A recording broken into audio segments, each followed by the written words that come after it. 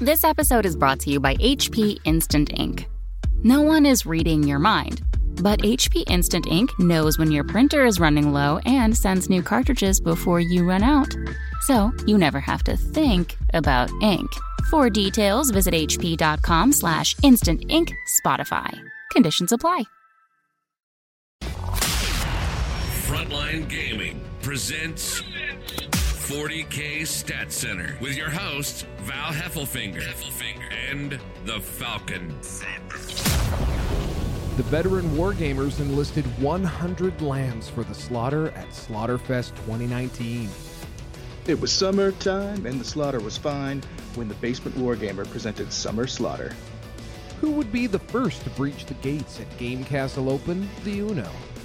And we stat for pap and donairs when Gork's Grand Bash rolls into Halifax. Northern Ireland knew not to notify us of NateFest, but we found them out anyway.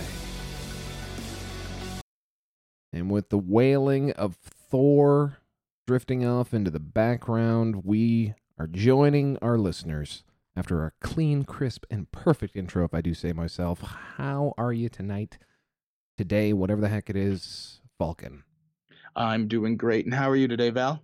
I'm doing just fine. I just want everyone to know that the Go XLR has received a firmware update. That's the streaming, built for streaming style mixer that I have, and we are now recording 4 tracks on different tracks, which means I might get the audio balance correct this week. I'm just saying. That is fantastic news because, as everyone who listens to us knows, our audio has been absolutely awful this entire time. I can't hear it. I honestly don't know what these people are talking about, but there's enough of them who say that I'm way too loud and everything else is too quiet, and I guess I'm just deaf or insane. I don't know. I can't hear it, so I don't know what's up. No, who knows? But you know what? It doesn't really matter. We're producing some pretty great content. Somehow we managed to do that intro on only, 3, 4, 6 takes. And we're on to another excellent week of Warhammer. Yeah, an outstanding week of Warhammer. I mean, a more normal busy week than perhaps the last, which, was a bit of a slog. But this episode shouldn't be an hour as long as we keep this intro down to something reasonable. Yeah, I mean, we had 2 majors, 3 GTs. It was far less crazy than what we've apparently come to expect from these avid wargamers. Absolutely, and actually, there's a great episode that Pablo's stitched together from Chapter Tactics. This week he had Reese Robbins, the venerable Paul Murphy from Forge the Narrative, my former podcast, home away from Chapter Tactics. And as well as Sean Morgan came out, and those guys talked about the history of competitive 40K, and what better than 2 living pieces of history, Paul Murphy and Reese Robbins, to talk people through it. I've listened to about half of it, and it's been a lot of fun so far. I did listen to the whole thing, and it is one of my favorite Chapter Tactics podcasts to date. They did an excellent job. Already let Pablo know. That opening brought a tear to my eye. It was just really, really good show. Yeah. So still killing it over there on the Chapter Tactics podcast, part of the Frontline Gaming Network, which Pablo plugs every time, and we got to remember to do that. Frontline Gaming Network. Of course, you can subscribe to us on any of your streaming thingies. For any kind of podcast app. We're everywhere now, including YouTube, and I've been posting things to our Facebook page, too. You can listen basically anywhere. If you're not listening to us, you've got a problem, man. Yeah, for sure.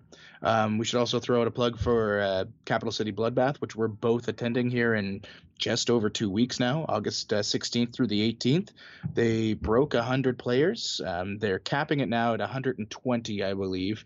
But they're getting, 3, 4 people sign up every day now. So yeah, it's going to be a big one. Capital City Bloodbath, the crown jewel in the major circuit of Canada. Definitely, if you can, get out there. The commute from the airport is literally across the street, so probably is as far a walk from the gate to the front of the airport as from the airport to the venue. It's fantastic, and I highly recommend it. Come say hi to us. Sure. And there's all kinds of other systems, Batman and AOS and other stuff. I'm not sure what the status is on those, but lots of things to do there, and it's in Ottawa in the summer. It's beautiful. What else we got? Oh, Frontline Gaming. Frontline Gaming currently has 20% off of their battle mats? What are they called? Frontline gaming mats? Is that what they call them? Whatever. Yeah. Who cares? Yeah. People go buy them. I think Reese cares. Okay. And he does listen to us, apparently. Yeah. I was shocked. It's amazing. And lastly, we should probably plug Best Coast Pairings. They do that thing that lets us do this show. They provide us with all the events that we can track, along with a few others. But BCP are definitely the forerunners right now in that industry. And without them, this podcast isn't possible. What an incredible segue. Tournament news is made possible by BestCoastPairings.com. Download the BCP TO app to organize events for just about any tabletop game system. Download the player app to easily find and participate in events from around the world.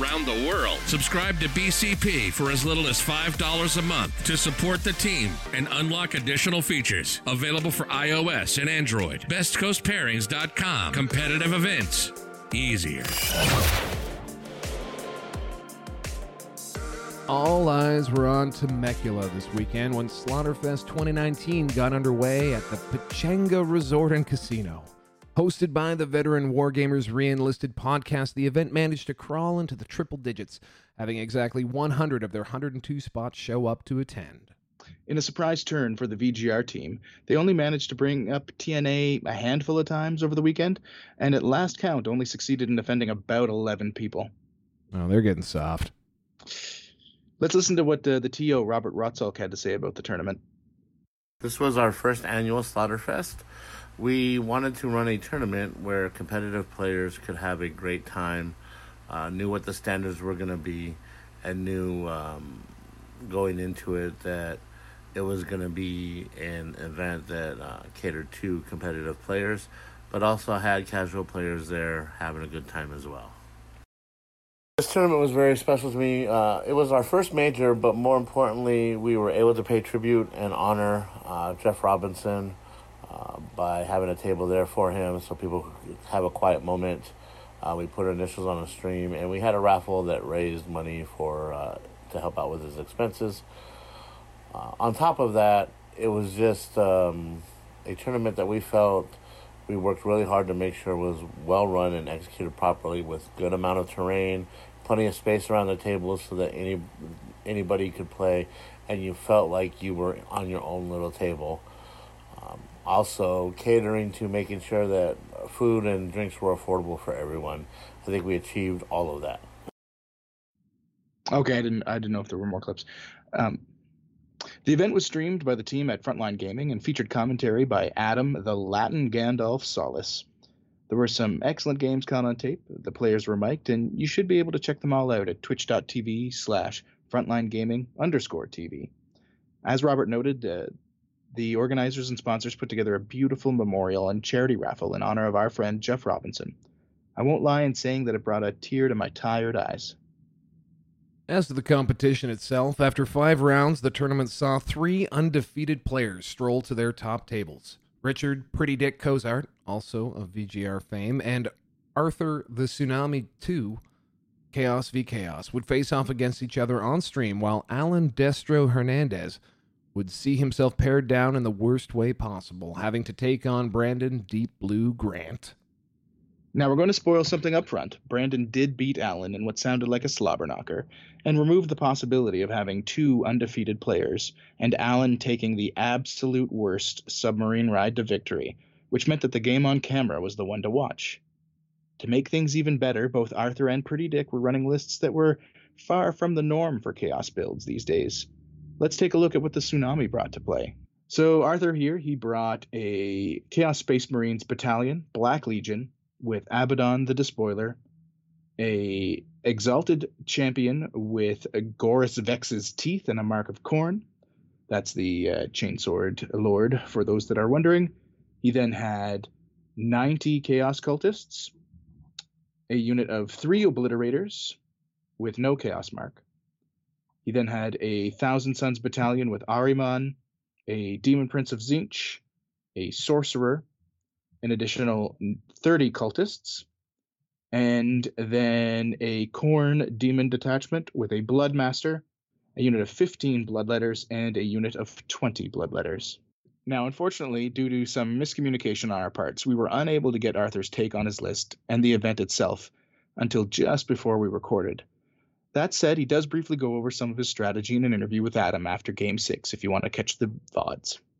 Luckily, despite our incompetence and a miscommunication amongst the hosts, Arthur was able to send us a great breakdown of his list and the event itself.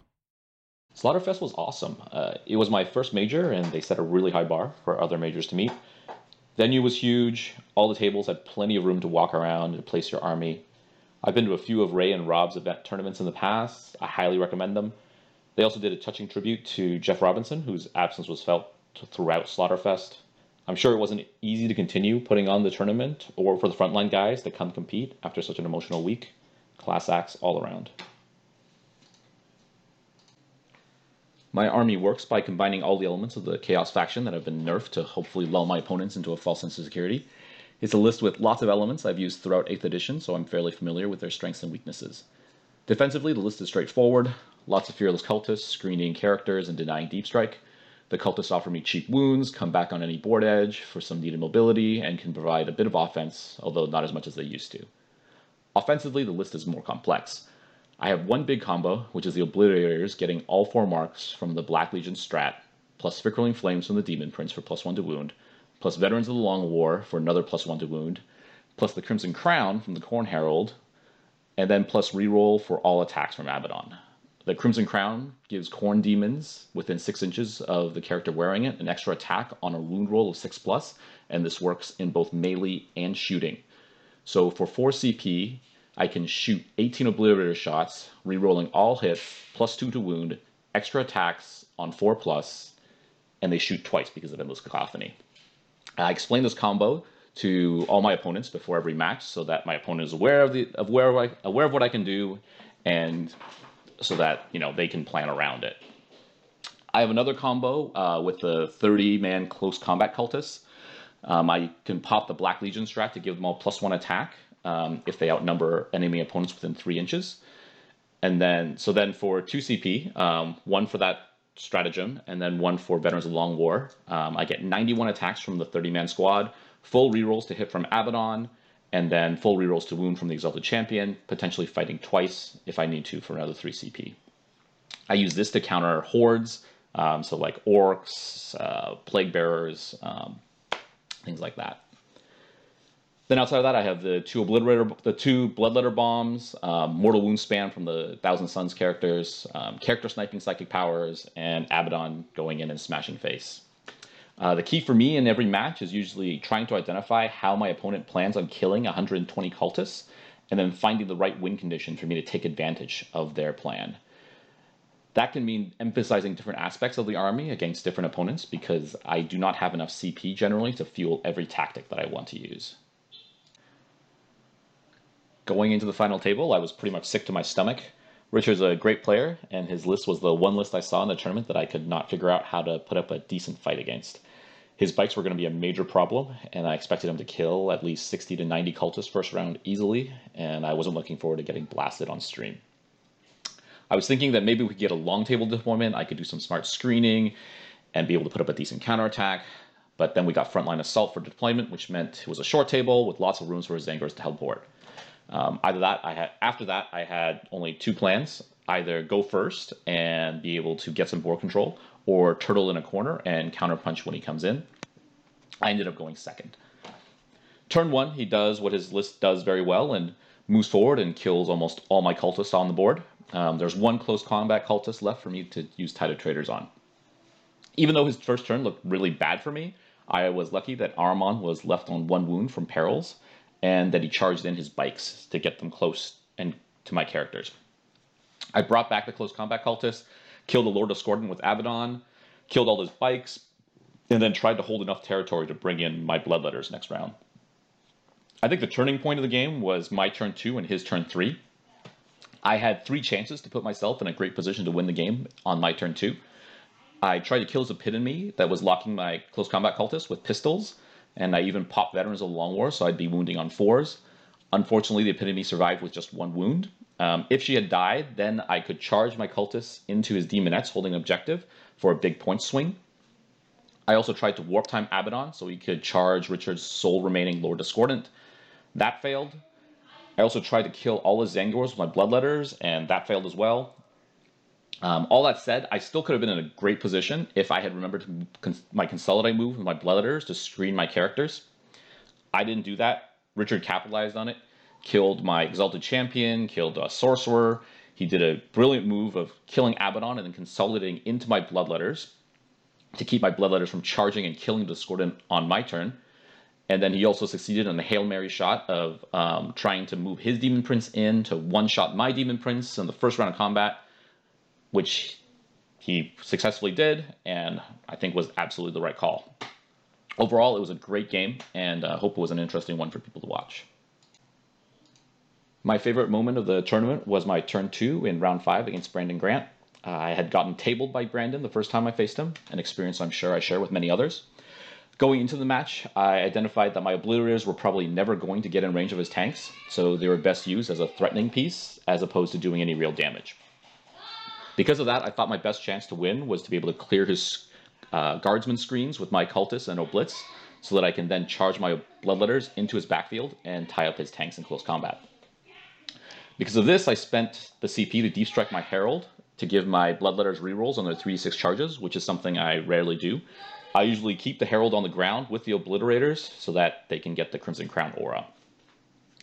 On my turn 2, Abaddon had just finished killing his Bulgrin in the center building and was looking to get into his backfield. I had exposed my Obliterators on turn 1, basically sacrificing them to his tank commanders in order to kill some guardsmen on his right flank. So then I charged Abaddon out of the building, killed one tank, and consolidated into another. I have my Obliterators all make their charges, kill guardsmen, and pin his tanks. So by the end of turn 2, I had Bloodletters and Abaddon in his backfield, unable to be targeted because they were in close combat with tanks that couldn't fall back. It was a great feeling to have taken such big risks against an amazing opponent and to have them pay off.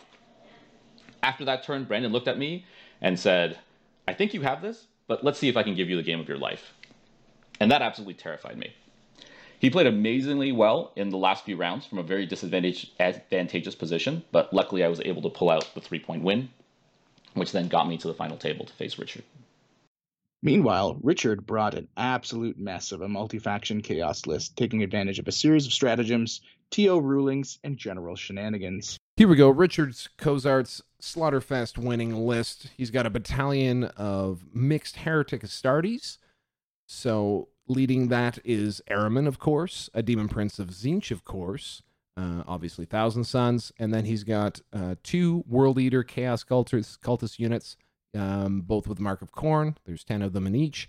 And then he's got a unit of Thousand Sons Zangors with a Brainhorn and Instrument of Chaos. There's 25 of those guys. He's also got a Foul Blight spawn from the Death Guard. And then he's got 10. That's right, 10 Black Legion Mark of Slaanesh bikers. 2 of them have a Melta-Gun. The rest of them have... 3 of them have a Melta-Gun because there's a Combi Melta on the champion. The rest of them with their Combi Bolters. And then in another battalion detachment, this one is Chaos Demons, aligned with Slaanesh. In this, he's got the Contorted Epitome, the Mask of Slaanesh, which he calls out as being one of his favorite little pieces of tech. 3 units of 10 Demonettes and 1 unit of 30. And then finally rounding it all out, he's got a Supreme Command detachment. And this one is the Flawless Host, of course. And it's 3 Lord Discordants on Hellstalkers, because that's what they're riding around the battlefield. So there's a lot of stuff going on in here, a lot of units that you don't normally see. Yeah, for sure. I mean, the list itself is one of these, like, quote-unquote Lord Discordant lists, but that big block of 10 bikes is something that you don't see very often. Mm-hmm. Very deadly because it puts out a ton of shots, right? The Combi Bolters plus the bolters that the bikers themselves have, and the Melta-Guns. It can dish out a ton of damage, especially Marcus Slaanesh. He's got those World Eaters cultists so that he can get a special deny stratagem off if he needs to. And then those Zangors, which did cause a bit of I wouldn't say controversy. There were questions online about this because it was ruled at Slaughterfest that you were allowed to take both a Brayhorn and the Instrument of Chaos from the Index, which is technically legal based on Index rules. A lot of tournament TOs decline you to take both, indicating that the Brayhorn is just an Instrument of Chaos, but they chose at Slaughterfest to allow you to have both, which means when those Zangors deep strike in, or when they get basically slingshotted by the Demon Prince, they have a 7-inch charge off the deep strike instead of an 8 or a 9. Richard's got a lot to say about his list here. He's got some really good clips, covers some similar ground, but also calls out a lot about the Slaanesh elements in it. So here we go. Here's his list and MVP unit. My list is a little strange. There is a lot of units that most people have never even seen on the table. Like the Mask of Slaanesh. I mean, I can't remember I've seen another one even at another tournament. So that's one of my favorite units to throw down. But I have a pure Slaanesh Demon Detachment that has a Contorted Epitome and 50 Demonettes and the Mask. A mixed Heretic Astartes detachment that has everything ranging from Ahriman and a Demon Prince for Zangors and Dark Matter Crystal shenanigans to Foul Blightspawn, so I can stop you from fighting first when you charge me, and the Demonettes always get to fight first. So you charge me, I get to hit you back automatically. That is a massive, massive tool against Orcs, Genestealer Cult, or even opposing Chaos armies. I got Bikers in there that are just Black Legion for just going up, shooting the hell out of any screens. And I got the World Eater Cultists that no one really wants to be wasting their time shooting at Cultists. They don't really realize that, what's the point of those guys until halfway through their Psychic phase when I'm shutting down something on a 4-up that I really don't need to go off. So, and in my list, I have too many high priority targets that the stuff that you actually should be worrying about is not the stuff that you're typically shooting at. My list also rounds off with 3 Lord Discordants that are all Flawless Host. They don't kill that much, surprisingly. They've done a bit in my Tau games, but really they're tougher than they look. They're pretty tough to kill, and they are the greatest distraction carnifexes my list has ever had. My favorite unit has to be those Chaos Bikers. There's 9 of them. There's 3 Meltas. So with shooting twice, you're putting out 72 Bolter shots and 6 Melta shots with +1 wound from Veterans of the Long War, hitting on 2s from Prescience, and I make them Black Legion, so I'm re-rolling 1s to do that. They are amazing. They have killed so many units in every single one of my games that they always just punch so hard that my opponent has to deal with them. And in my army, there's other things that they really should be dealing with, but now they see how much effort that the Bikers can put out that they have to deal with those first. So they are by far my favorite unit, and I'm surprised that no one else uses them. There we go. Very strong advocacy for Chaos Bikers. Yeah, for sure. Like I said, it puts out a ton of DACA, and this is really the first time we've seen them with any kind of major success. I have seen them a few times in lists that have kind of been middle or bottom of the barrel, but never with such great success. So good on Richard for piloting this to the top table. Yeah, because this is not a a gimme event. This was actually, I really want to call it out because the TO kind of undersold it. I don't know if you saw any pictures of it, but man, this place was beautiful. It was a huge convention hall. Really well spaced out. It looked like the train was well appointed. Just a fantastic event. Okay. Both players felt that this was a matchup that would largely be determined by who went first, as the lists were absolute meat grinders with high alpha strike potential. The game only made it to turn 4 as there was a lot of thought taken by both players on close combat positioning and zoning coverage, but even then there was a lot of death on both sides of the table. Let's hear what Richard had to say. My favorite in-game moment has to be when Game 6, playing against Arthur 2, I got first turn and I killed 99 cultists in one turn. And unfortunately, I target prioritized wrong with the Lord Discordant and autocannon first before I shot all the bolters on my Chaos Space Marine bikes. And that one cultist was all that was left, and he was able to tie the Trader's back. But the amount of pressure and force I was able to put on the front of that game made me think that I can do this. I got this chance. I can win this major. And I was right. It was too much force all at once, and his army couldn't fully recover towards the end, and I was able to win it. So that was my favorite in-game moment. And then just a shout out to Slaughterfest. That was an amazing event, and all 6 of my opponents, I didn't have a single bad game. I had a couple tough ones, some really, really scary close call ones, but I had 6 great opponents, and I couldn't have had a better weekend, and I can't wait for Slaughterfest next year. So thank you very much. Big congratulations to Pretty Dick for getting his big boy pants on and finally pulling off his first major victory after bridesmaiding for so long. Give me some of that bump. Tournament news. Hey guys, this is Nick Nanavati from Knights of the Game Table Pro, where I teach you how to become a better 40K player. And you're listening to 40K Stat Center. From Slaughterfest to the Summer Slaughter, Warhammer players are nothing if not consistent and unimaginative in their naming conventions. The Basement Wargamers presented Summer Slaughter over the weekend, a 64-person ITC major event in Phoenixville, Pennsylvania, using the Nova Mission Pack. TJ Lanigan gave us the lowdown. So over the weekend, I had the opportunity to go to the BWG Summer Slaughter event. It was 64 players in Gamer Haven, which was one of the best GTs I've been to in a while as far as like comfortability and like options and what was going on there. The terrain was great. Uniform over all the tables, which I like a lot. They had their own built-in restaurant. The chairs were nice and accommodating. They were great on prize support. Some of the best prize support I've gotten all year. It was a lot of fun. I'd like to thank Sam Lucci for running the event. He was the head TO. He did a fantastic job. Would definitely come again next year, and everybody else should definitely head out there if they can.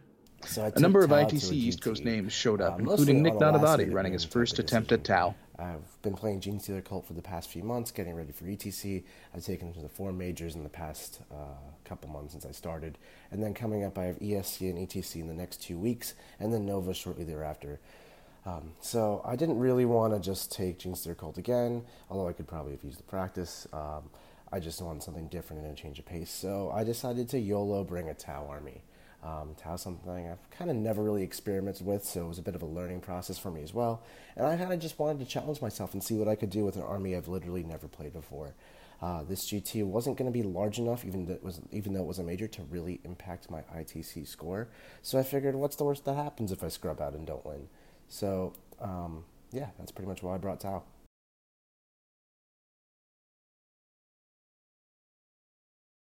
Let's take a look at what the Brown Magic brought in his bag of tricks. Sure. So Nick Nanavati brought a Tau battalion with a Cold Star running 3 missile pods, ATS, and 2 shield drones. He also had a Cadre Fireblade with an additional 2 shield drones, Dark Strider, 3 5-man strike squads, 2 of them with marker lights, all 3 running 2 shield drones. He then had a Tau Outrider with another Cold Star Commander with 3 missile pods, ATS, and 2 shield drones, and a second Cadre Fireblade also with 2 shield drones. He then had 3 units, 2 of 7 shield drones, 1 of 6, and finally he had a Tau Vanguard with another Cold Star with 3 missile pods, ATS, and 2 shield drones, a third Fireblade with 2 shield drones, and 3 Riptides, each with heavy burst cannons and SMS. 2 ran ATS and target lock, the other ran ATS and velocity tracker, and he topped it all off with 3 fire sight marksmen. Not too shabby. I love how with Tau builds, everything old is new again. So those missile commanders, you saw those last summer a little bit. I think the Russian guy, the best performing Tau list at the ETC last year, ran missile pod commanders. He was like the only guy doing it there, and it never got picked up on. As well as broadsides, he was running solo broadsides. It was very strange. But anyway, a lot of this stuff is all things that have been tried in the past, and just sort of get recycled into new lists as things go round and round. For sure, and I really like the 2 shield drone tags that we're starting to see more and more of, with Richard Siegler's lists and Richard Martin, who I believe kind of took it from Siegler as well.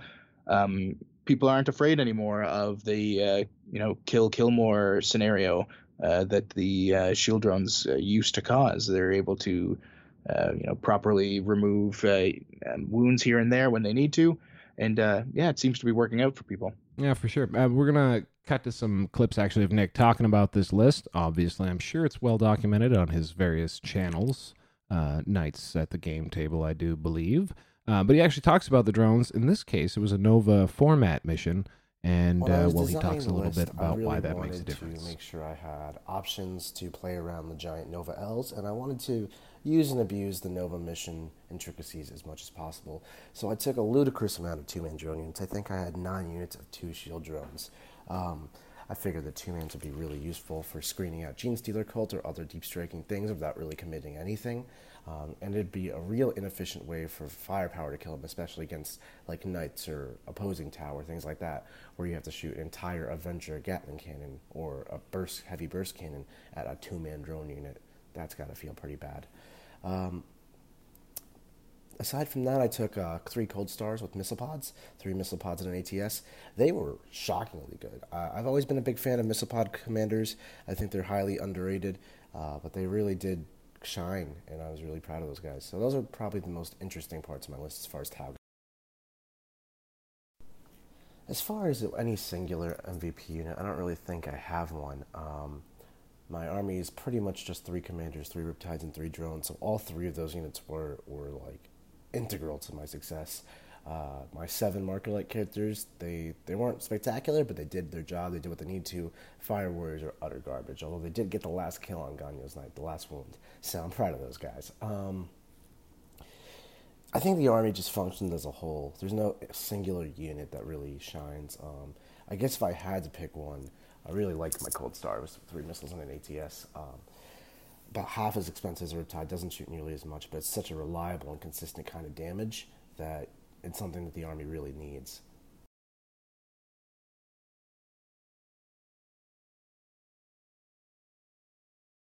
Nick would go 4-1, taking 3rd place, with his only loss coming to the eventual event winner.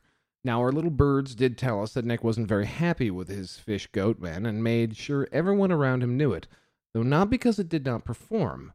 And lucky for him, it didn't, because it sounds like he would have been stuck holding the bag. I guess one of the for the greater funniest good. things that happened to me this Here's weekend Nick's was final basically thoughts. all weekend I whined about how I wasn't enjoying playing Tau. I mean, it wasn't bad. My games were fun. My opponents are fantastic. They were great sports all across the board. But every game I ran to the middle of the table, I set up camp, and I shot people. And it worked or it didn't. It worked more often than not as well. But that's just not the way I like to play 40k. I like a more dynamic, maneuverable army that can assault stuff, use tricks, all that stuff that Tau just doesn't do. So whining about playing Tau and how I was never going to do it again, it's just not for me, not my style. I ended up getting 3rd place. Luckily, Ganyo, who won 1st, also won best overall. So they gave him that. TJ, who got 2nd, got bumped up to 1st. I, who won 3rd, got bumped up to 2nd. And Louis Stolberg, who got 4th, bumped up to 3rd. And the prize for 3rd place, which I dodged, was a fully painted Tau arm, or a fully boxed Tau arm.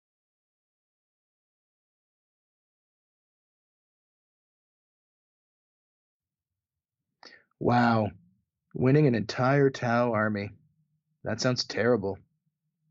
I hope Lewis can handle carrying that awful load around his neck. Heavy weighs the mantle, you know? Mm-hmm. Anyway, going into round 5, 4 players were undefeated at the tournament. Andrew, the Poltergeist Ganyo, with his Knights, and obviously overcosted Custodes Grav Tanks. Mm-hmm. Scott Horace, with his Knights and Imperial Guard. Chad Layton, repping the Necrons. And TJ Lanigan, with his terribly boring, and seen oft too many times on this podcast, Demons with Thousand Suns and Death Guard. TJ and Andrew would end up coming out on top in their respective matches, and Andrew would take the event due to his victory points.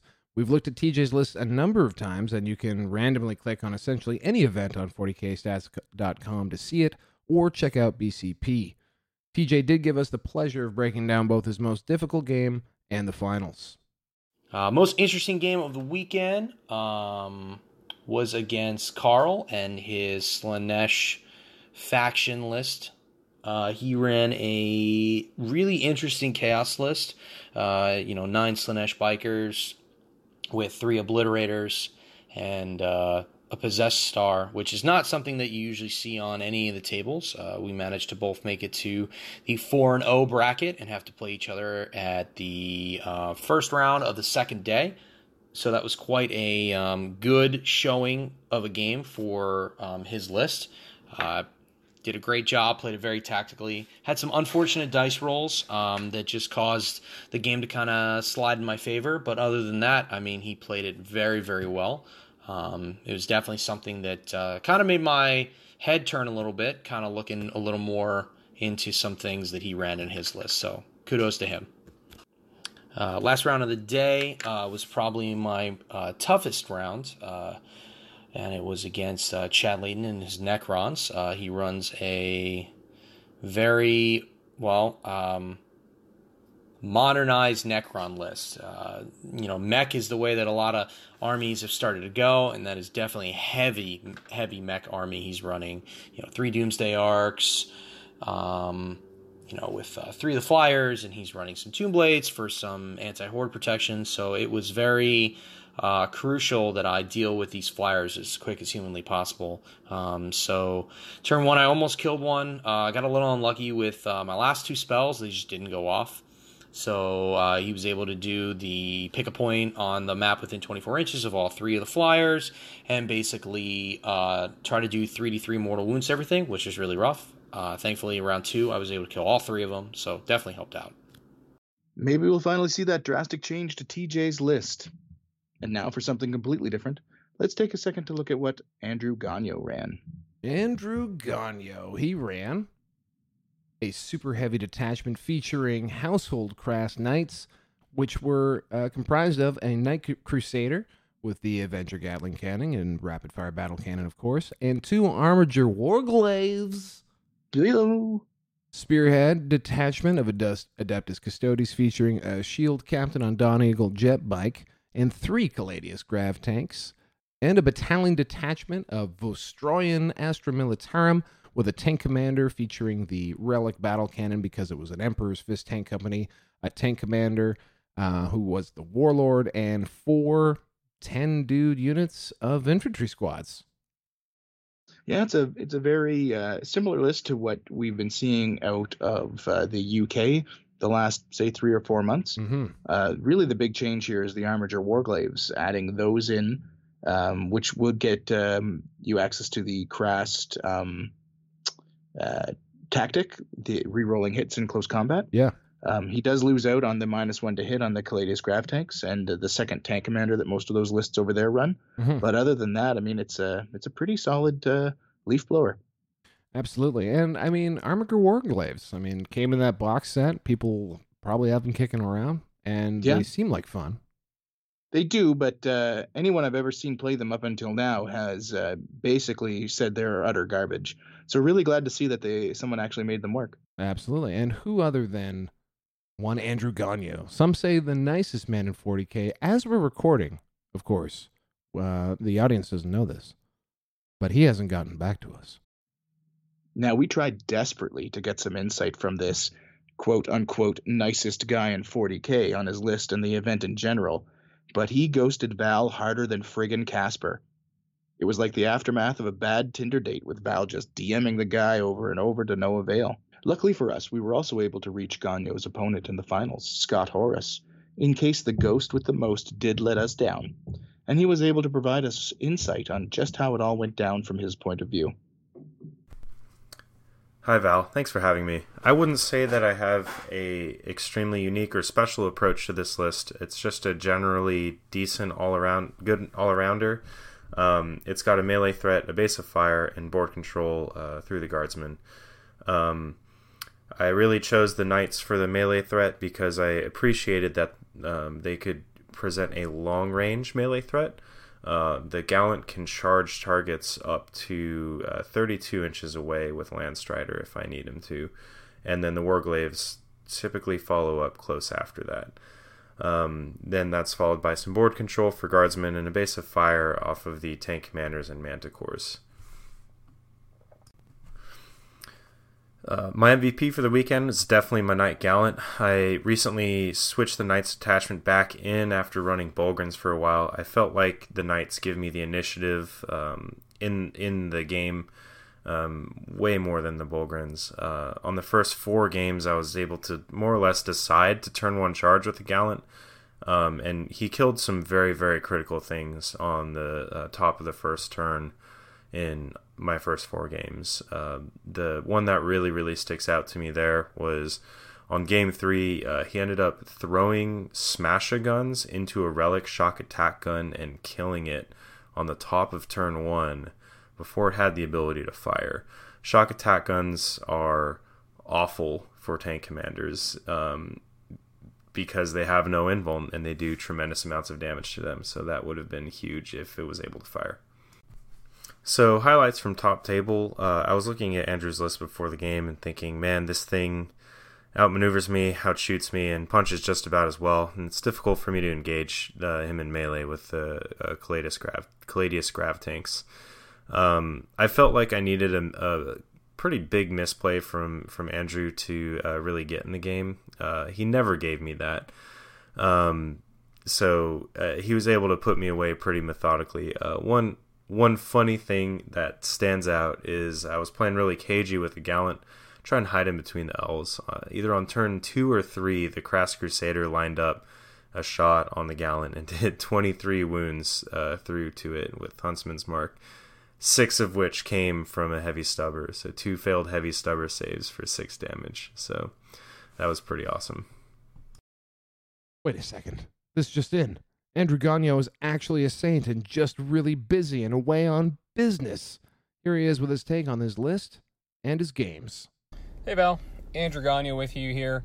Thank you guys for including me in this to run through the questions you guys had for me.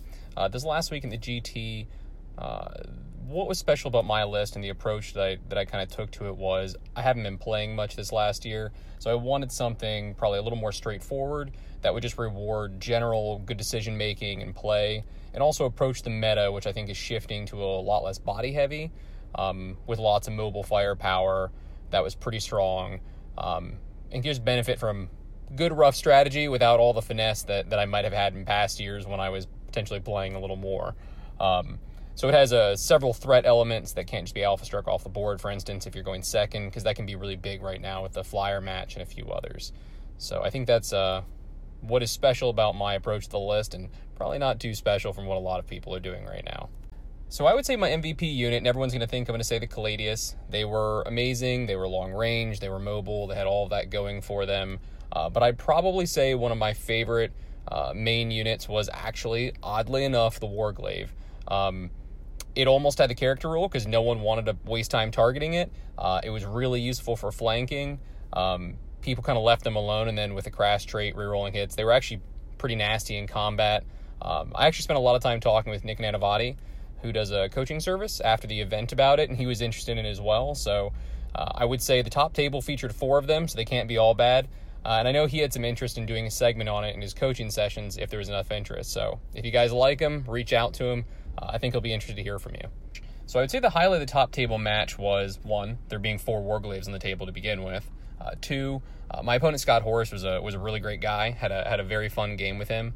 I think one thing that was most telling is that, our list may have been different, but they both had a very similar approach. They had enough bodies, 40 to 60 between us, that would let you play against the GSC match, but they were really based on fairly durable, consistent, long-range firepower to kind of move around in the background, pick your angles, and pick people apart.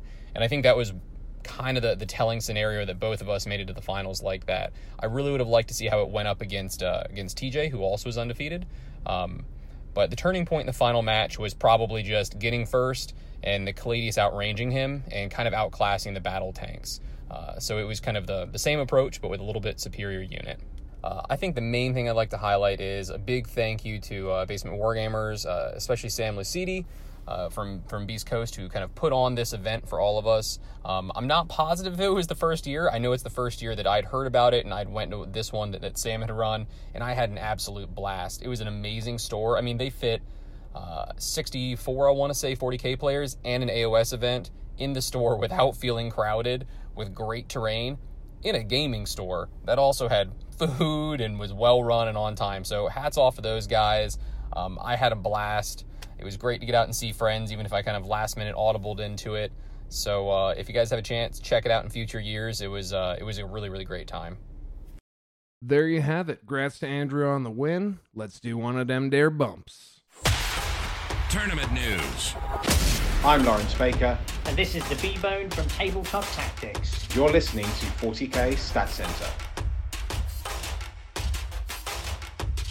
And that takes us to the GK Open, the Uno, held at the venerable Game Castle Game Store, the White Castle of hobby venues, where both were once home to greatness, White Castle being in its namesake movies and Game Castle being the BAO. They are now wretched hives of scum and villainy, one preyed upon by the likes of one of our next event's TOs, Anthony Demore, and the other by In-N-Out. Short-time listeners of the show may remember Anthony from last week's podcast, where he waxed poetic about Primaris Death Watch lists and then savagely tore down the borderline angelic Paul McKelvey from Best Coast Pairings. I'm still recovering from that. Please note, we do not condone any throwing of shade on our podcast unless it is our own, as the Falcon is an absolute diva and cannot help himself. Ha, ha, ha. I mean, you're not wrong. Now, luckily, John Feuerelm, a far more respectable member of the 40K community, who would never slander the name of one Mr. McKelvey, and the co-TO of the GK Open, did give us his take on the event. This last weekend in July, in the past, was the weekend where the Bay Area Open was being held. And as you may know, the Bay Area Open was moved to the Kubla Khan Gaming Convention at the beginning of summer. That's to give it more space to expand. In fact, this year, Reese and Frankie approached me last October and asked if I would run the 40K, the Age of Sigmar GT to complement the 40K GT for the Bay Area Open. Then, about 6 months ago, Seth Amston of Game Castle approached me and asked if I would run a tournament to replace the Bay Area Open, and that is how the Game Castle Open was born. So this year, at the Game Castle Open, the Uno, as we called it, and they say that nature hates a vacuum. So when the Bay Area Open was moved, there's actually several GTs that tried to fill this same weekend. In particular, Slaughterfest down in Bakersfield, I believe, was being held this weekend, and they did get themselves on the calendar and start advertising a little bit before we got the GK Open up and ready to go. Because of that, a lot of the Southern California players that have frequently traveled up to the Bay Area for tournaments actually went to Slaughterfest. And so this time our meta was mostly local Northern California players, as well as a few Sacramento players and some far Northern California players north of the Bay Area. I started Firehead Productions about 3 years ago to handle tournaments in our local scene. There was basically nobody really running Warhammer tournaments here in the greater Bay Area in Northern California. There were certainly plenty of tournaments out in the Sacramento area and some in the East Bay and the Oakland area, but in the South Bay here and in the San Francisco Peninsula, there were no real tournaments being held. So I started up Firehead Productions. We do 40K and Age of Sigmar tournaments. We have about 75 RTTs, and the GK Open was our 6th GT under Firehead Productions. And so mostly Northern California, though we are available to run tournaments wherever, whenever. Just give me a contact through Facebook. Thank you very much, and good day. As John mentioned, the Uno was a 41-player ITC GT in California, an excellent feat when you consider that Slaughterfest occurred only a short 5-hour ski trip away and held 100. Now, while White Castle had Harold and Kumar as its unlikely heroes, Game Castle had Jonathan Blake and Bridger Hahn. They had some great things to say about the Uno. Well, the event was for Jeff. It was amazing to see the community come together, not just players in the tournament, but the crowd full of friends that came. Jeff was and still is a huge part of the local community here in the Bay Area and someone who I look up to, so I was extremely proud to be part of the event. Let's see. For this event, there was mostly a lot of middle table heroes here, as there was the Slaughterfest going on at the same time in California, so just keep that in mind. But I think everyone had a great time. All my games were amazingly fun. I think the TOs were actually disappointed that they didn't get to yellow card anyone. This was Game Castle's first year running a big tournament like this. So this was the first Game Castle Open, and everybody had a blast. We had pretty good turnout. It was like 41 players. And from what I hear, they're looking to do this every year. And they're looking to grow it to maybe even a major or a convention or something. But it was really fun to see my buddy John Blake take first alongside me, undefeated. And we saw him put on the custodian cap, which was pretty funny. And his game one, he beat Brian Pullen in like a buzzer beater down to the wire game. That was cool to hear about. Now, once again, please note that we are not saying that Jonathan or Bridger were high at the event, or that they went on a drug-fueled weekend of debauchery with Neil Patrick Harris, despite what pictures of the event would have you believe. This is just a series of terrible comparisons. Game Castle, I hear, is an excellent venue and does not smell anywhere near as much of grease and despair as White Castle does. Both players would go undefeated at the event, with Jonathan winning Best General based on victory points. Let's see what old Johnny Blake brought to the GK Open. We have a battalion detachment of Drukhari. Of course, the Prophets of Flesh were in the house, a Homunculus and Urian Rakarth. Those rascals were leading the battalion. Next, we had 3 units of 5 racks, and then 2 big bad units of Grotesques. I'm told approximately 9 of them in each. Then he had a Spearhead detachment. This one was Craft Worlds, led by a Warlock Skyrunner, and featuring 3 Fire Prisms in the heavy support slots, one of them carrying the Crystal Targeting Matrix. Finally, rounding it all out, we had an Air Wing detachment, also of the Eldari Craft Worlds Persuasion, Latok, of course, and it was 3 Crimson Hunter Exarchs with 2 Star Cannons apiece for an exact 2,000 points. What do you think about that, Falcon? Well, this list is everything that I hate to see about the game. It involves Eldar and Dark Eldar, and that's really all it needs to make me just absolutely furious. I do enjoy, it's not just, Air Dari. It's got at least some fun, I really do like the Prophets of Flesh stuff. I think they're really, really beat sticky and really hard to dig out of stuff. And I always have a lot of fun playing against it. And it's not just a dozen planes. That's nice. Oh, absolutely. I mean, the fact that he is going with the, 18 Grotesques is, I wouldn't call it unique, but it is an excellent list. Don't get me wrong. I just really hate everything with pointy ears. That's fair. I mean, that is completely fair. All right, approach to my list. I guess I try to look for lose-lose situations for my opponent. If you're shooting at Grotesques, then you're leaving my firepower on the board, and I try to take your tools away to deal with me. If you're shooting at Craft World vehicles, then you're going to get run over and lose map control. I try to capitalize on whatever decision my opponent makes. Usually, shooting at either of those things doesn't feel good. Game pace is also a big factor in my matchups. I tend to deny a lot of points despite how terrible it is for our tournament score. If I play Tau or maybe another gun line, I need to pick at my opponent early game while staying safe, tying up the score, and then have big rounds towards the end. This allows me to kind of win bad matchups by running onto objectives with units that are hard to kill in the later stages of the game. If I play a Horde army like Tyranids or Chaos, I'm usually trying to get into combat as soon as possible, get in as many phases as possible, just to get through all those wounds and limit their control. MVP unit this weekend is Grotesque for sure. They're definitely the unit people don't know how to really deal with. I also make a lot of 4-up invulns. They're amazingly resilient. Let's see, without even mentioning the stat line, it's the amount of wounds that get lost in them not carrying over after a model dies that makes them the best. They also almost never lose combat. 9 grotesques, 45 attacks, re-rolling wounds will finish off a knight pretty easily. Meanwhile, Bridger came to Gamecastle with a list similar to the one he's brought to numerous tournaments in the last few months, including the BAO.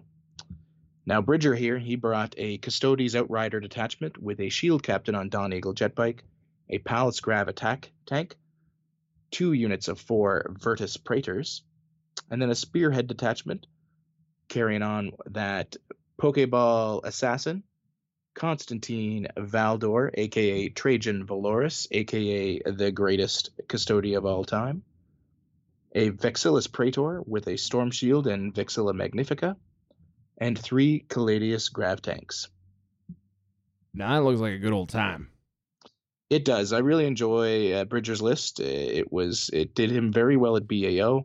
I believe his only loss was to Jeff in Control Robinson. In what was what at least Bridger said was a game that was going to go down to who went first, because they both were running that triple Caladius goodness. It's good to see that he performed so well here at Gamecastle. I'm always excited when my Golden Boys do well. The list that I ran was pretty similar to my Baria Open list. There were a couple changes, but for the most part, it worked on the same premise of the Caladius Castle sort of sitting back and being a clock that the enemy has to sort of fight through, and the units of bikes kind of run forward and apply a bunch of pressure, a bunch of board control, pick up units on objectives. They're obsec, so they'll grab objectives. They're almost unchargeable because they protect each other. If you charge one, then I'll stooping dive with the other, and not much can survive 4 bikes on the charge when they fight first. So it's a pretty solid list because you kind of have to deal with the bikes. If you don't, you lose the game. And while you're dealing with the bikes, the 3 Caladiuses are just like tearing your army apart. And at the end of the game, you won't have much that can deal with tanks. So that's kind of how it works. In terms of MVP units, my list is all incredibly consistent, and there's not many units in it. But definitely this tournament, Constantine Valdor really pulled through. In Game 4 against Genestealer Cult, I had Kingslayered my opponent's Patriarch Warlord, which was arguably a terrible mistake. But he was hiding the Patriarch in the building like he should, so that nothing could really get to him. All my bikes were dead, and it was just Constantine and the Caladiuses left.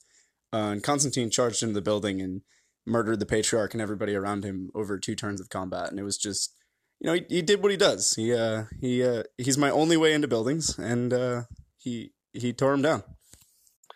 My top table match was with Jake Nelson. He's an amazing player, a great guy. I learn something new every time I play him. Unfortunately, it's always in the final round where one of us is getting kicked out of a good placing. He played a list with 3 Caladius and 3 tank commanders, which is just brutal. We had precious cargo on Spearhead with decent terrain, but not nearly enough to hide everything. I got extremely lucky and got first turn, so I could whittle down his gun line early on. We had a pretty slow start to the game, though, with some lackluster shooting. But Jake by far had some much colder rolls during this game than I did. There was no real turning point in our game since it was so close all the way through. We had secondaries perfectly maxed out by turn 4 or 5. We made a lot of mistakes, but never failed to capitalize on each other for some reason. It came down to primaries with only 2 or 3 Coven models touching a Wyvern and mulching some guardsmen, and a Fire Prism sniping a single guardsman for the win. A 1-point win, actually. My top table game was against this really cool Eldar Soup list. It played around dropping your leadership with debuffs and a couple psychic powers that could really just like tear you apart with mortal wounds. But I went first, and I was able to pick up like a Hemlock and a Fire Prism every turn pretty consistently with the Caladiuses. And he had to deal with the bikes. 1 bike out of each unit survived his turn 1, and I auto-passed one and CP rerolled the leadership on the other one. And that was pretty much it. It's pretty hard to deal with my bikes, even if just one of them makes it to you. Now you have to put a lot of shooting into them. They're OBSEC, they got me bonus.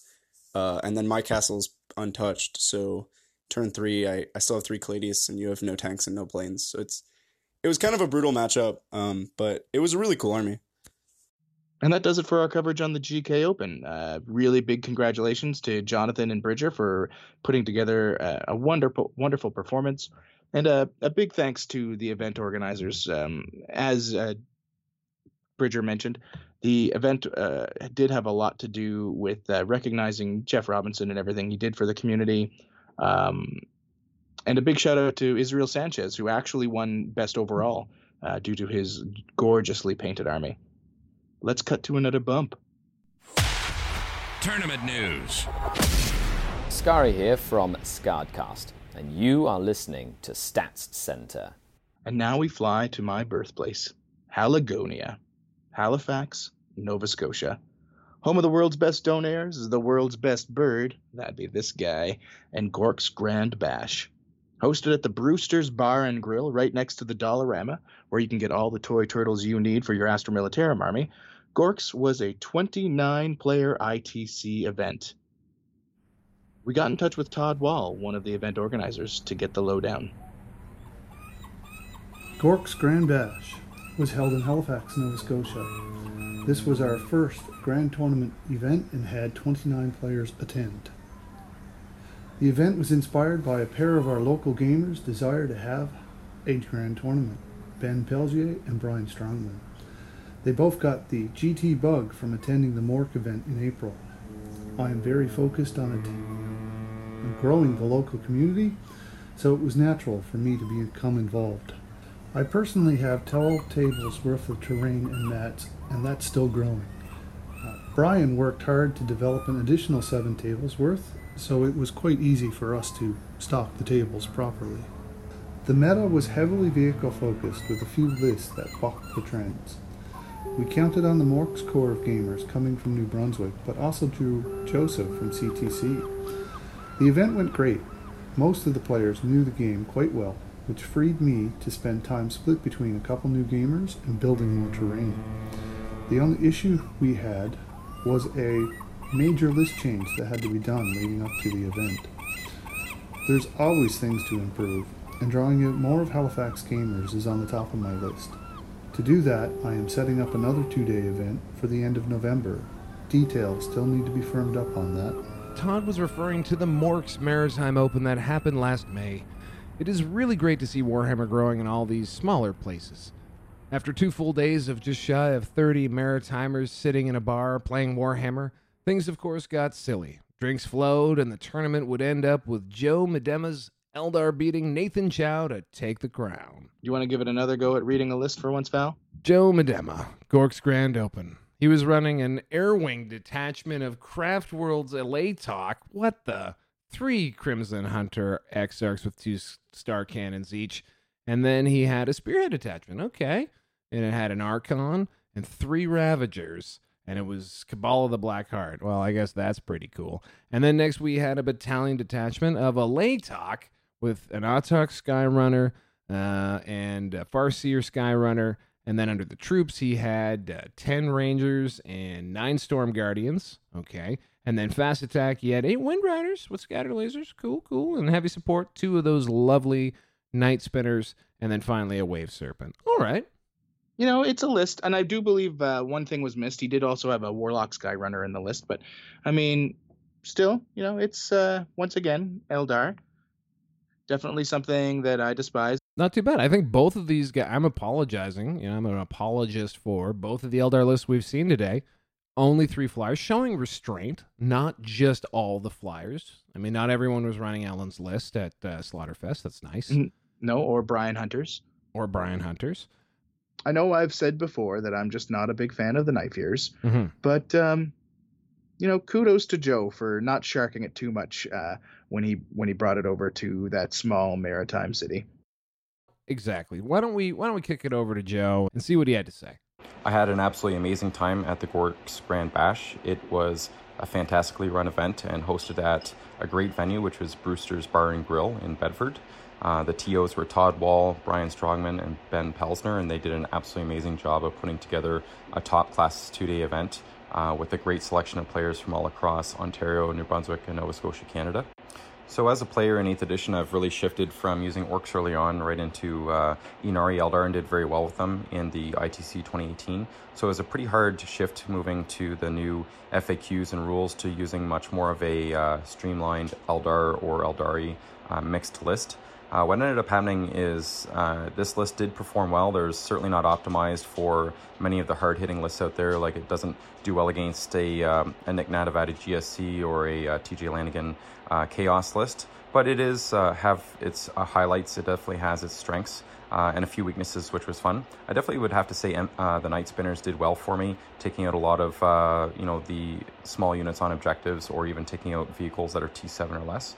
And they even put off about 15 wounds on Knights throughout one of the match too. So my day one opponents ended up going very well. It was definitely a slog through those first 3 matches, but they, in terms of overall how the games went, they certainly tilted in my favor throughout the overall match, and that wasn't a problem. Day 2 definitely had a different ring to it. You could tell that the two Game 4 and Game 5, Game 4 being against an undefeated opponent as well, and then Game 5 being against a 3-1. It was an uphill battle, and I had to work really hard for it. In essence, Game 4 on day 1, saw a very tight Guilliman gunline list with lots of dreads. A lot of hard things to get through with not a whole lot of strength 8, firepower coming out of my list. So that was where I had to play the objectives and play the mission much harder than actually killing things, and that's why I chose secondaries that, much more focused on ground control and board control rather than killing. So the final match, round 5, day 2, was against a great guy by the name of Nathan Chow. He's an absolutely brilliant person and just a fantastic player. He, to his credit, hasn't been playing competitively for a long time, but he just has one of those minds and abilities to grasp, read a full codex, memorize it, know it all.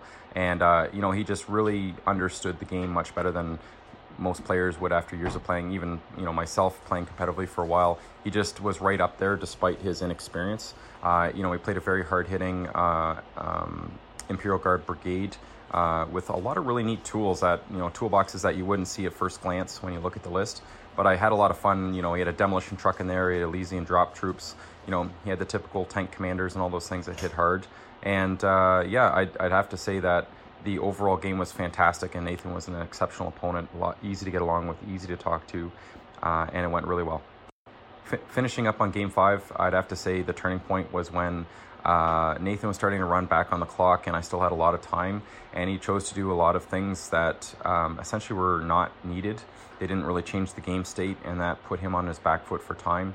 So I ended up clocking him on turn 4, although I did have a moderate lead anyway leading into that turn. It kind of let me go from like about a 25 point to about a 37 point, being able to score those last 2 turns uninhibited.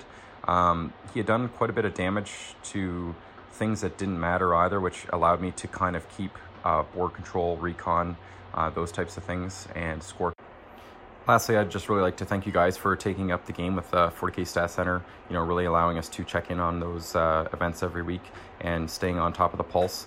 I just had a fantastic time at Gorks Grand Bash in this July, and of course their sister event, the Morks Grand Bash, is in New Brunswick, and it'll be hosted mid-May. And just a quick shout out for them. And then of course we have Warzone Montreal coming up in September, and then our very own Canadian Tabletop Championship Gaming Convention, CTCGC, will be returning this May 1, 2, 3, 2020, and we're expanding from 20 events to about 30, and we're hoping to break the 500 person mark for this gaming convention. So it's going to be a ton of fun, and you'll start seeing a lot of that coming out in the next month or two as we ramp up our planning and development cycle. Cheers. Now, Joe was not the only undefeated player at Gorks. Yet again, a Necron player hit that beautiful T-Whip and went 4-0-1. This time, Brian Strongman came out with a very, very unique list. Melee Necrons. Overachieving Underachiever of the Week!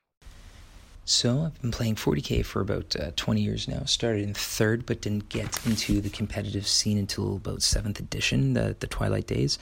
And then the ITC I jumped right into at the launch of 8th edition. So this is my 4th GT that I've played in. My first GT with Necrons. And the list kind of really functions around Cutluck the World Killer, which is a kind of an unknown model. He has no official model, and the dynasty he hails from has no dynastic codes attributed to it. It's a Forge World model. So when you pick him up, you can use any dynastic code that you want. So since his ability is a 12-inch aura of being able to assault after you advance, obviously you're going to want to use some sort of close combat elements to get the most out of such a powerful ability. But of course, it's keyed into the infantry and also those that share a dynasty. So right off the top, you're eliminating Treyarch Praetorians, Wraiths, Scarabs, and a couple of the other Forge World Beast models, since they don't have the infantry keyword, even though they're really awesome at being in close combat. So obviously that leaves you with two choices, either Flayed Ones or Lich Guard. Flayed Ones, you're going to be looking for those big blobs of 20 to really kind of get the full benefit of your resurrection protocols, but 20 Flayed Ones is close to 100 points more than the, say, 9 or 10 Lich Guard that I used. And of course, the Lich Guard have extra toughness, a better save, they have an invulnerable save, and they actually have AP on their attacks. So at that point, it's pretty much a no-brainer what you're going to kind of lean towards. And of course, Cutluck himself is 200 points, so you really, if you're going to go with him, you want to invest as much as you can in that whole close combat element. So went for the 3 full blobs of Lich Guard, 2 Sword and Board, 1 Scythe for dealing damage, Sword and Board, of course, for absorbing as much damage as they can. And the list pretty much functions around being able to get that high mobility. Everything's flying around the table, ignoring terrain, capping objectives with the Immortals, Engineers with the Immortals. Because really, I don't need them to do anything. I very rarely shoot with them. Maybe just take a couple pot shots here and there. But they're specifically designed just to kind of grab table quarters while the Lich Guard do their thing. It is also a very kind of Hero Hammer centered list, so characters are pulling a lot of the heavy weight. The Overlords with their big scythes are there to take down vehicles. You're not able to screen that effectively, and if you do screen, I do want the screen, because this list kind of functions on not necessarily killing things in my turn, so it kind of lowered my score a bit because I wasn't often getting kills in my turn. Maybe like 50% of the time, but I'm looking for the kills in the opponent's turn. So wrapping the opponent up in my turn by not engaging them fully, not going for the kill on the unit, wrapping them, and then killing them in my opponent's turn. So basically preventing my opponent from shooting me as best I can through consolidations, pile-ins, giving units the bad touch, all that kind of thing. So as far as the list MVP goes, it has to go to Cutluck, of course, because of his aura. He's 200 points of not do anything other than stand 12 inches away from everything that I have on the table as best I can.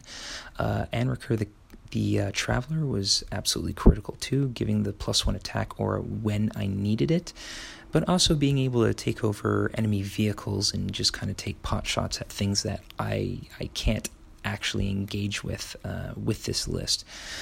And then I guess, of course, the Lich Guard, they do their work by absorbing the enemy's gunfire. And then as far as toughest matchup, any kind of matchup where I'm dealing with flat 2 damage or D3 damage is an absolute pain for me to deal with. 3-up invulns aren't exactly what I'm known for making successes on from anyone that I play on a regular basis. They know that they can pretty much chew through the Lich Guard even with a 3-up invuln, but usually I only lose one. So the second one in a fair number of my games, I actually went through playing just off of 2 units of Lich Guard instead of 3, because I'd always lose one on turn 1. As far as game highlights, I'd say it was my game 5 against a very, very good player. He was playing an Eldari Soup, so he had the Alatok Wing Detachment, some Harlequins in there, and lots of Venoms with Dark Eldar Warriors. So he was pretty much able to go wherever he wanted, whenever he wanted, and do whatever he wanted. So in that regard, we had very similar lists, very high mobility. So once he started asking some key questions, and I explained to him what my list does pre-game, he basically castled his army up into a corner behind some wood features, which of course means that if I was to charge them, it would deduct 2 inches from my charge. So he was really kind of castling up to prevent any kind of turn one shenanigans, and then not too worried about capturing objectives, of course, because he could spring out 20 inches from his table corner there in every direction, grab objectives and things of that nature. So I went for a surprise on him, and instead of going for the turn one charge, because obviously it wouldn't benefit me in any way since everything flies and would just be able to escape, I actually used the Veil of Darkness to teleport to the other side of the table with a big blob of shield Lich-Guard and seize the priority objective on turn one, which meant I had the Lich-Guard in his deployment zone, holding the bonus point, and also allowing me to get hold more pretty much straight from turn one until about turn 4, turn 5. So that single play right there single-handedly won me the game. So that was probably my favorite move, where that's kind of the focus of this list, not necessarily killing things, but grabbing objectives and going for that board control. The units, the assault units, are really there just to kind of get in the opponent's face and give them something to shoot at while I'm kind of running around being janky, cagey, and grabbing objectives. Let's hit that bump. Tournament news. Hey everybody, I'm Paul Murphy from Forge the Narrative, and you're listening to 40K Stat Center. Our last event this week was an absolute mystery until Monday morning. Nightfest 2 was an ETC practice GT held in the city of Lisburn, Northern Ireland. Hosted by the Lisburn Gaming Club, 38 players brawled it out under a shadow of obscurity. With the help of a number of fans of the show, we were able to find the TO and captain of Northern Ireland, Nathan Cooper, on the dark web and get a lowdown on what happened, who won, and what's next. Hi folks, my name is Nathan Cooper and I am the TO of NateFest 2019. I'm also the current captain of the Northern Irish ETC team, and we're really looking forward to going to Serbia to the ETC this year.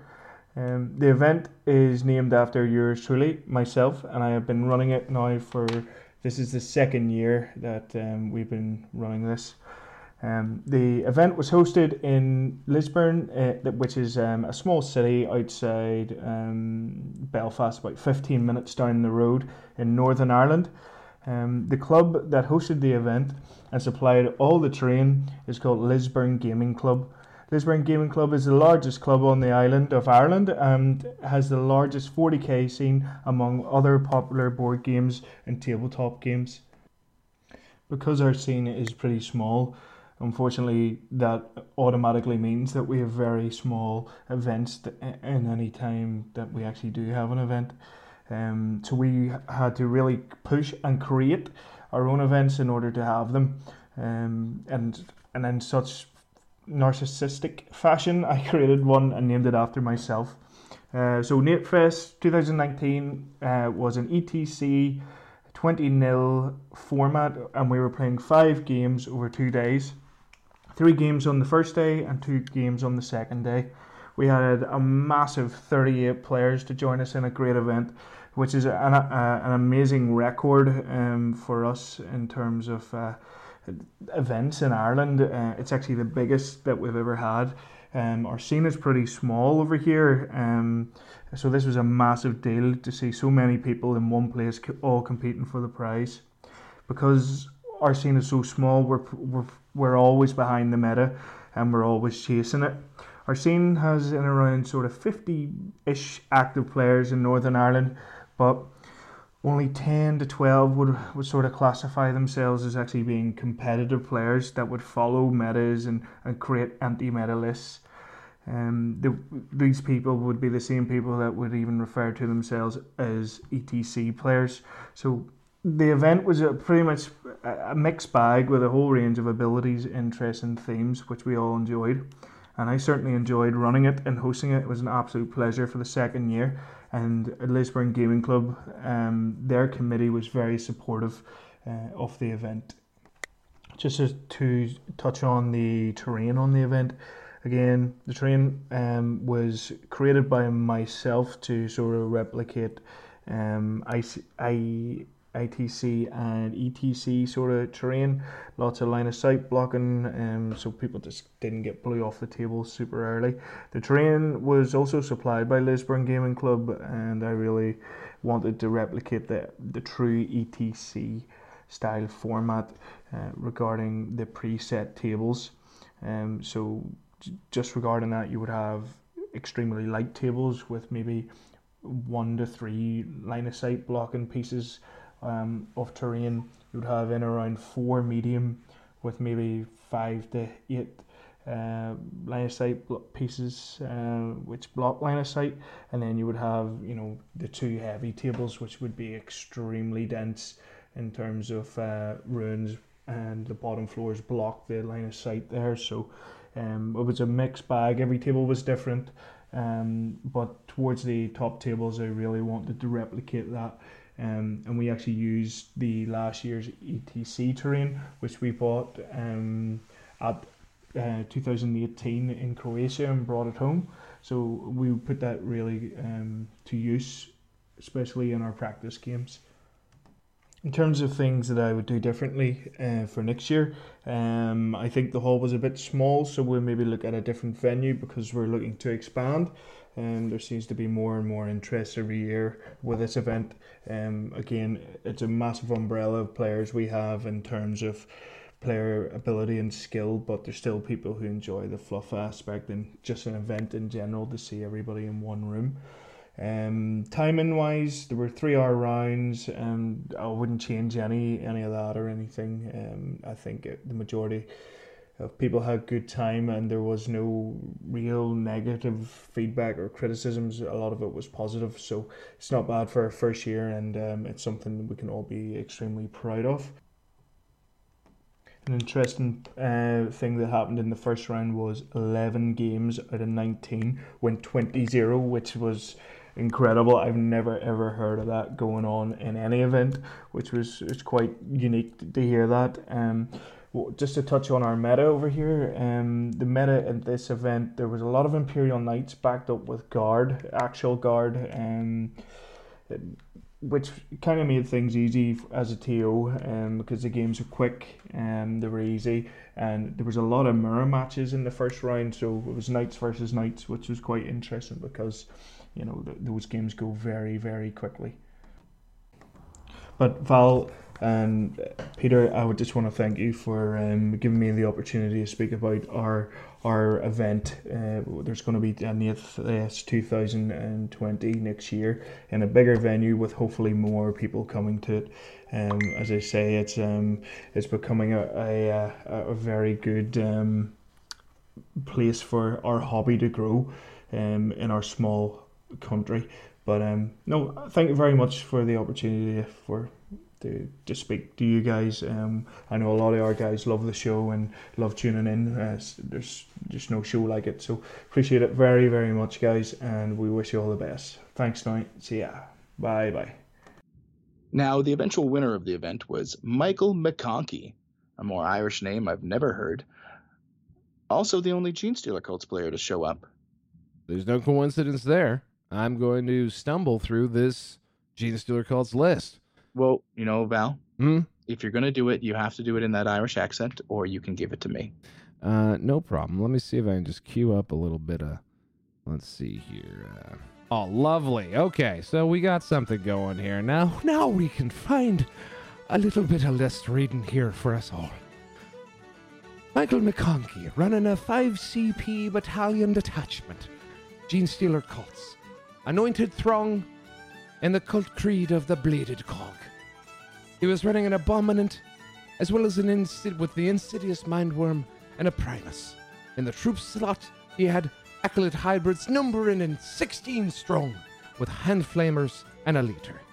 In the second troop slot, he had Brood Brothers Infantry, and then finally another 10-man unit of Brood Brothers Infantry.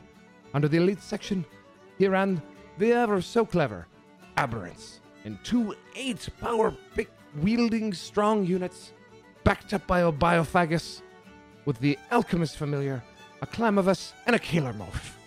In a battalion detachment also of Genestealer cults, this time a Deliverance Brood surge with the cult of the Four-Armed Emperor.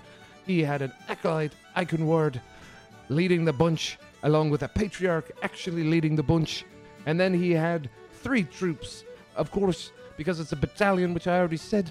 And they had Acolyte Hybrids, a Cult Icon, and with heavy rock saws. We had a couple of heavy rock saws in there. I think only one. And one larger unit. Nope, they're all the same. They're just 10-man units with 1 rock saw each. And then actually, finally, we have the battalion detachment of Tyranids, Genestealer cults here. Again, the cult of the Four-Armed Emperor, with a Magus, a Primus, and 3 Brood Brothers infantry squads, a Nexus, and good gravy, it's finally over.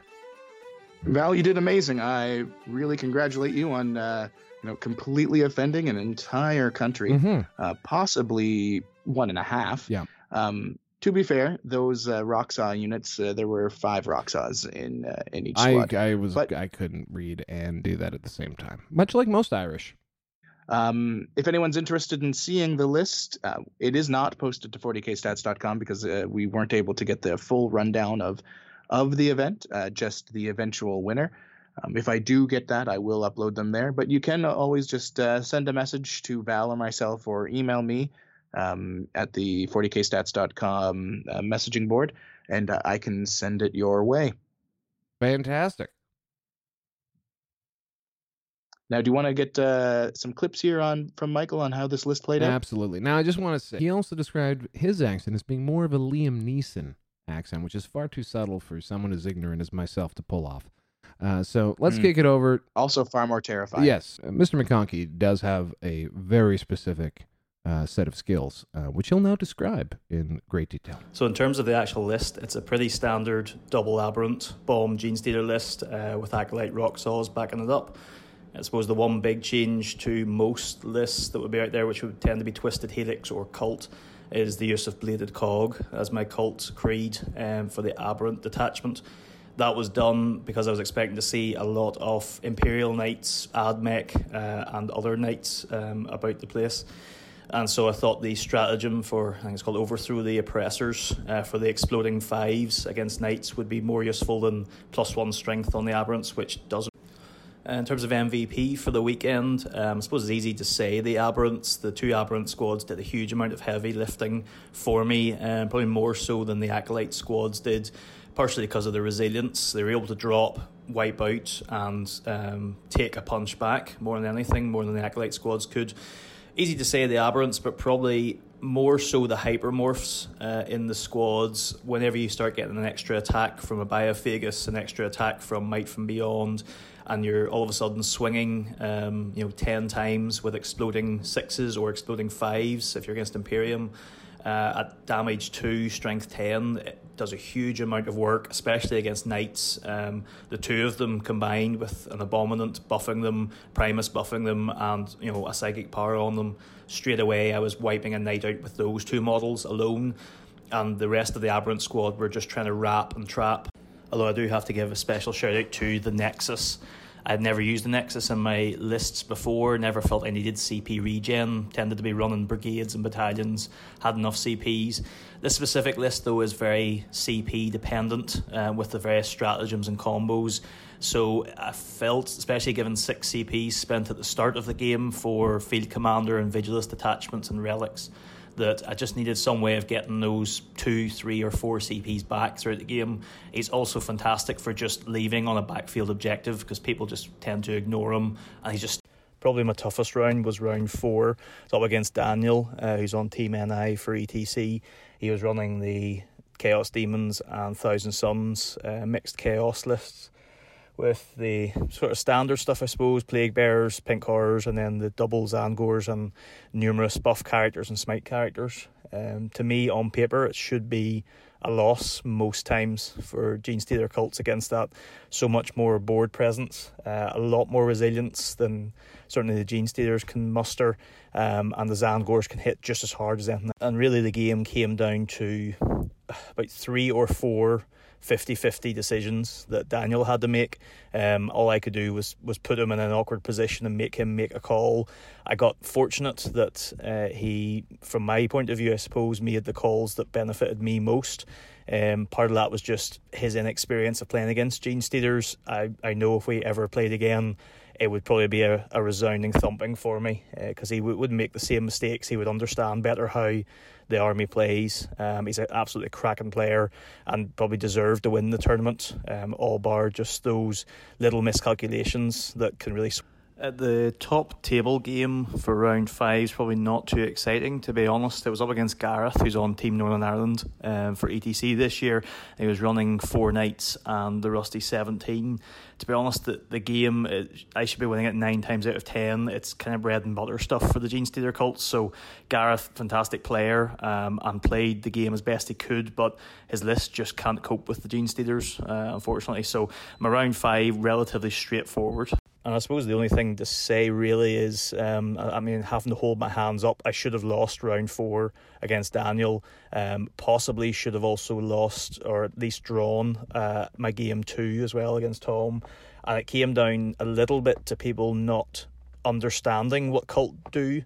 They know in their heads how cult play, but it's very different seeing them on the tabletop. And when the buff characters start getting into range and everything comes off and the stratagems are played, they can just eliminate anything in the game that's standing against them. And I think it's different seeing that on the tabletop to having it in your head and theory crafting against it.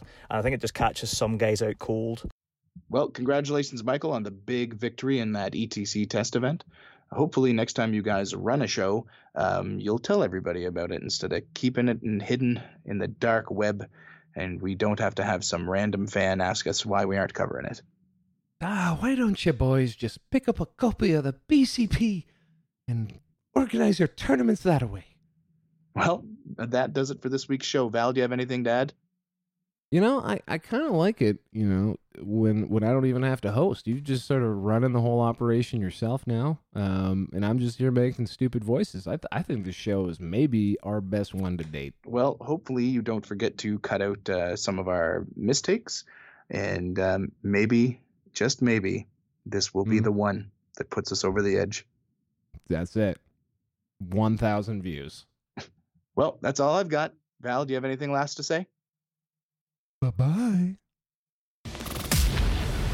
This has been 40K Stat Center, a presentation of the Frontline Gaming Podcast Network. Like what we do? Subscribe to and rate us on YouTube and wherever podcasts can be found. Join the conversation. Follow 40K Stat Center on Facebook. You can also support the show directly by joining the Chapter Tactics Patreon and competitive 40K in general via the ITC Patreon, or by grabbing a subscription to BCP.